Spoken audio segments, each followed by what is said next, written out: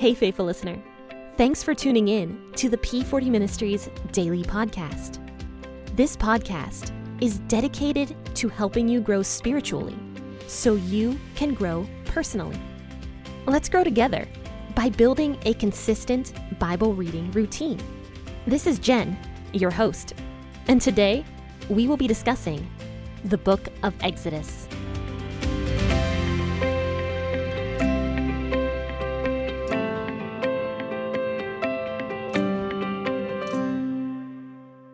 Happy Friday, faithful listeners. Thank you so much for tuning in to the P40 Ministries podcast with your host, Jen.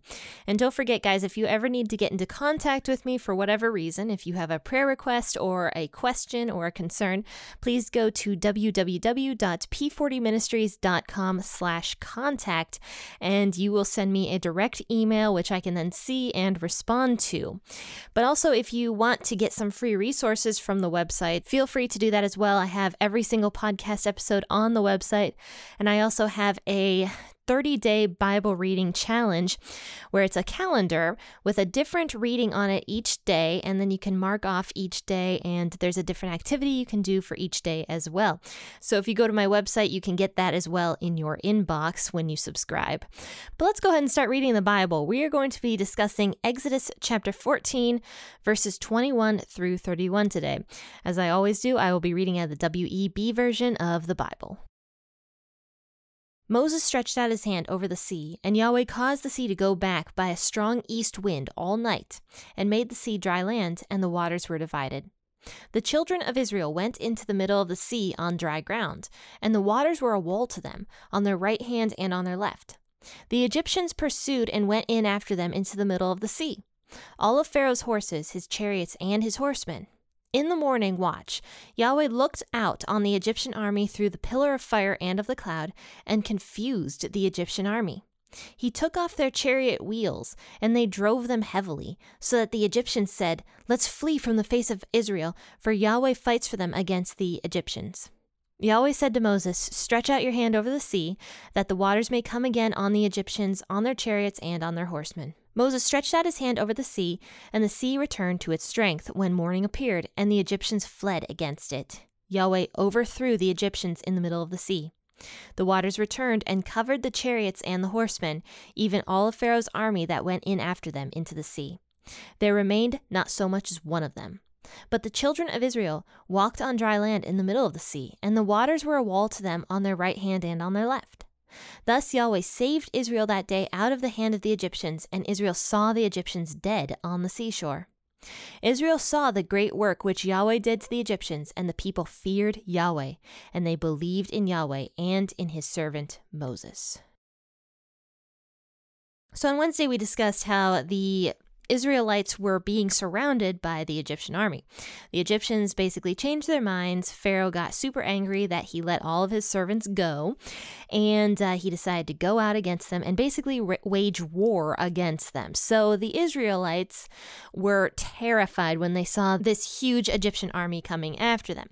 They freaked out. They started complaining and whining, as the Living Bible translation said, and they were upset at Moses for leading them into this landlocked area where there was water on one side of them and Egyptians on the other side. So they were very upset. Basically, Moses was like, "Look, God brought you guys out of Egypt, so you guys don't have to be afraid, because he knows what he's doing. He can destroy this Egyptian army. All you have to do is sit back and watch."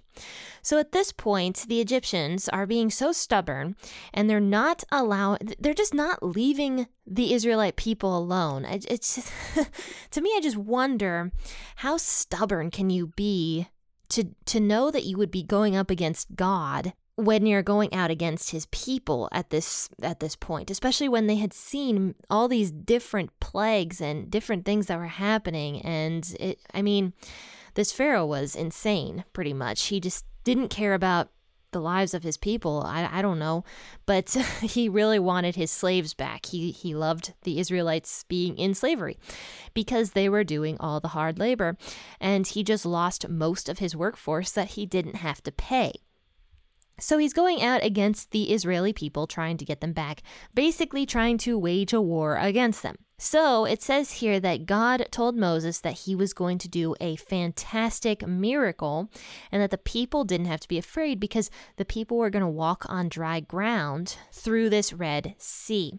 So it says that Moses stretched his hand out over the sea and Yahweh caused the sea to go back by a strong east wind all night. And he made the sea dry land and the waters were divided. Now, interesting thing about this is scientifically proven that waters can recede that drastically in that time period.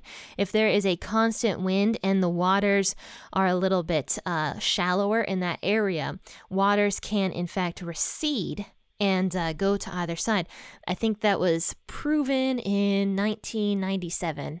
I think you can actually read an article that talks about that from, I think it's the Los Angeles Times, where it discusses how scientifically it's been proven that a sea can part if there's enough of a wind happening for several hours over the night. So basically, God causes the waters to separate, and the people were able to walk through the dry land. Now, he protected the Israelites during this time period by basically causing this thick wall of fog over the Egyptian army so that they couldn't even see the Israeli people. So they were kind of stuck in their location. Now, of course, they had no clue what God was going to do for the Hebrew people, and they were probably just thinking, well, when this fog passes, we will go after them then because they've got no place to go. So they're surrounded by the fog, and God was giving the Israeli people time to pack up their tents and to get moving again, because you remember they were encamped by the sea. So they had to take everything they had and put on their traveling clothes again and take up all their tents and everything so that they could continue moving. So for the entire night, God was doing this. He was causing the wind to happen, and he was causing the wall of fog to surround the Egyptian people. So for several hours, this was happening. So the people see that the waters start to part, and they're walking through on dry land. And now I don't know about the walls, if that could be scientifically proven, because it does say that there's a wall on either side of the people. So I don't know if you guys have ever seen the movie Prince of Egypt. It was a really cool movie. It was an animated movie that came out a long, long time ago. I was a kid. I remember seeing it in the theaters when it first came out. And I thought it was super nifty, the scene where you could see like the fish on either side of the people and the whales and different things. It was really cool.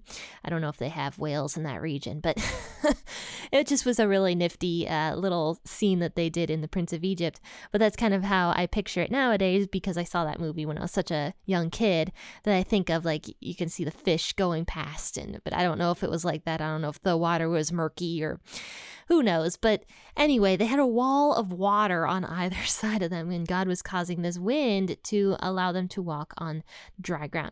So the people are going through the sea pretty much without, going through the water, because they're walking through on dry ground and the water's on either side of them. So then it says that the fog lifts when morning comes. And it says that basically the Egyptians follow them. I mean, that's a really, really not smart thing to do. I mean, I could be a little bit more harsh with that, but I'm not going to be.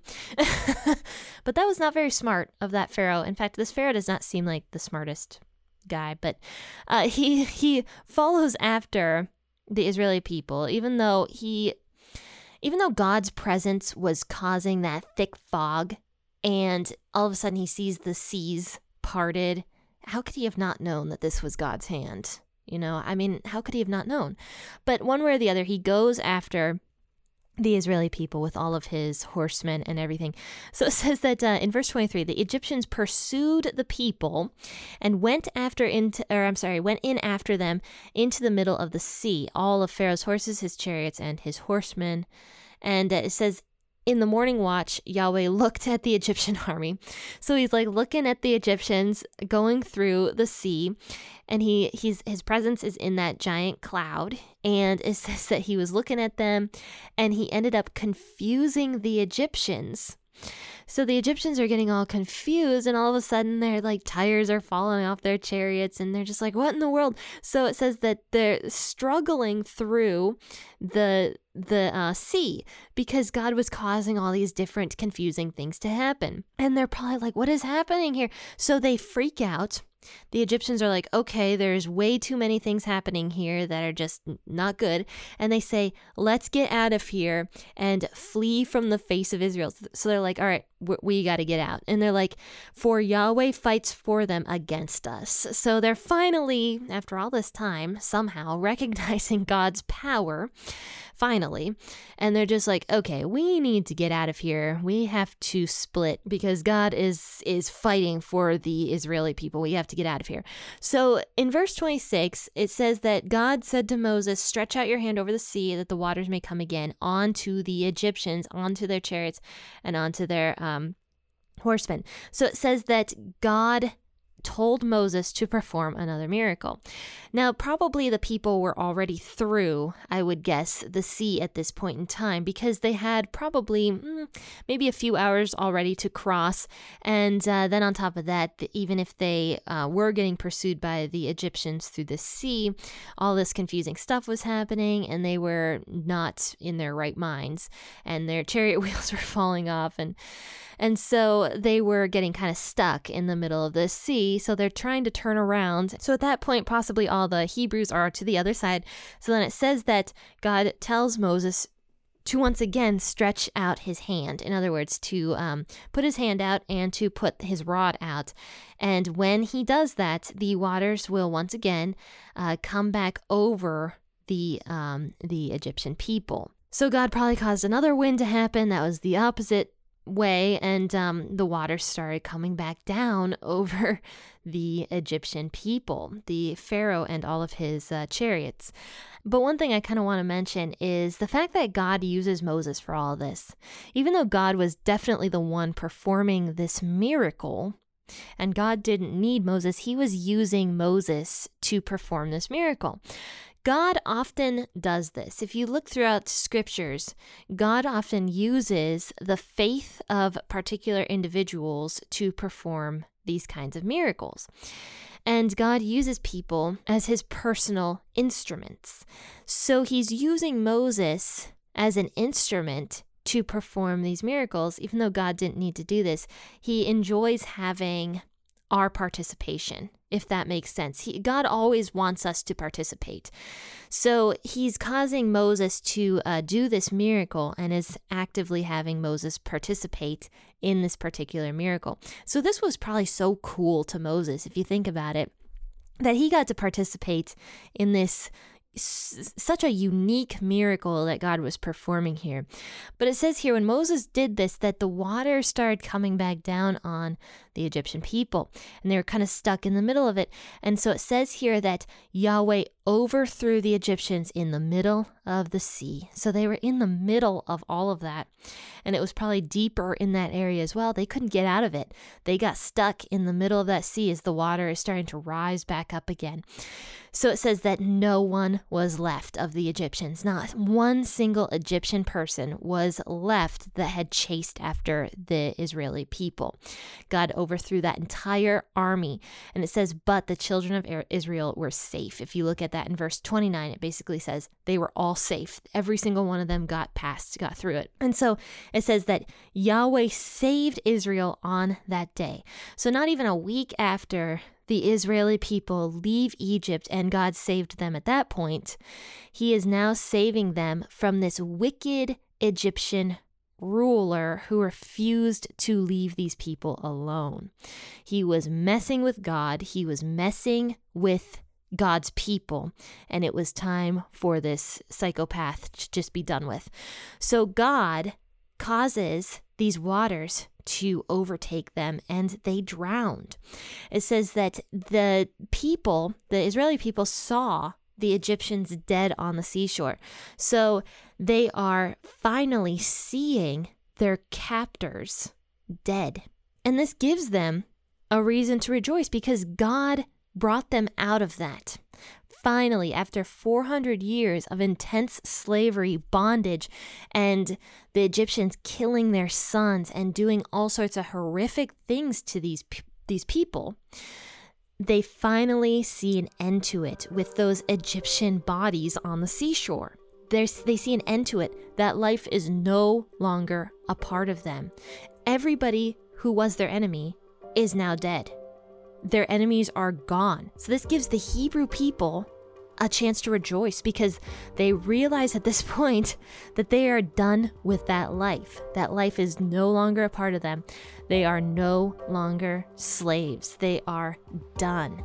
So they are seeing the people here. And one other thing is because these Egyptian people were actually warriors, it's possible that they were able to take some of those weapons as well with them, but that's just speculation. But it's possible that they were able to take some of those weapons as well, which were probably pretty nice. So it says that Israel saw the great work in which Yahweh did to the Egyptians, and the people feared Yahweh, and they believed in Yahweh and in his servant Moses. So this has accomplished exactly what God knew it would accomplish. The people feared him.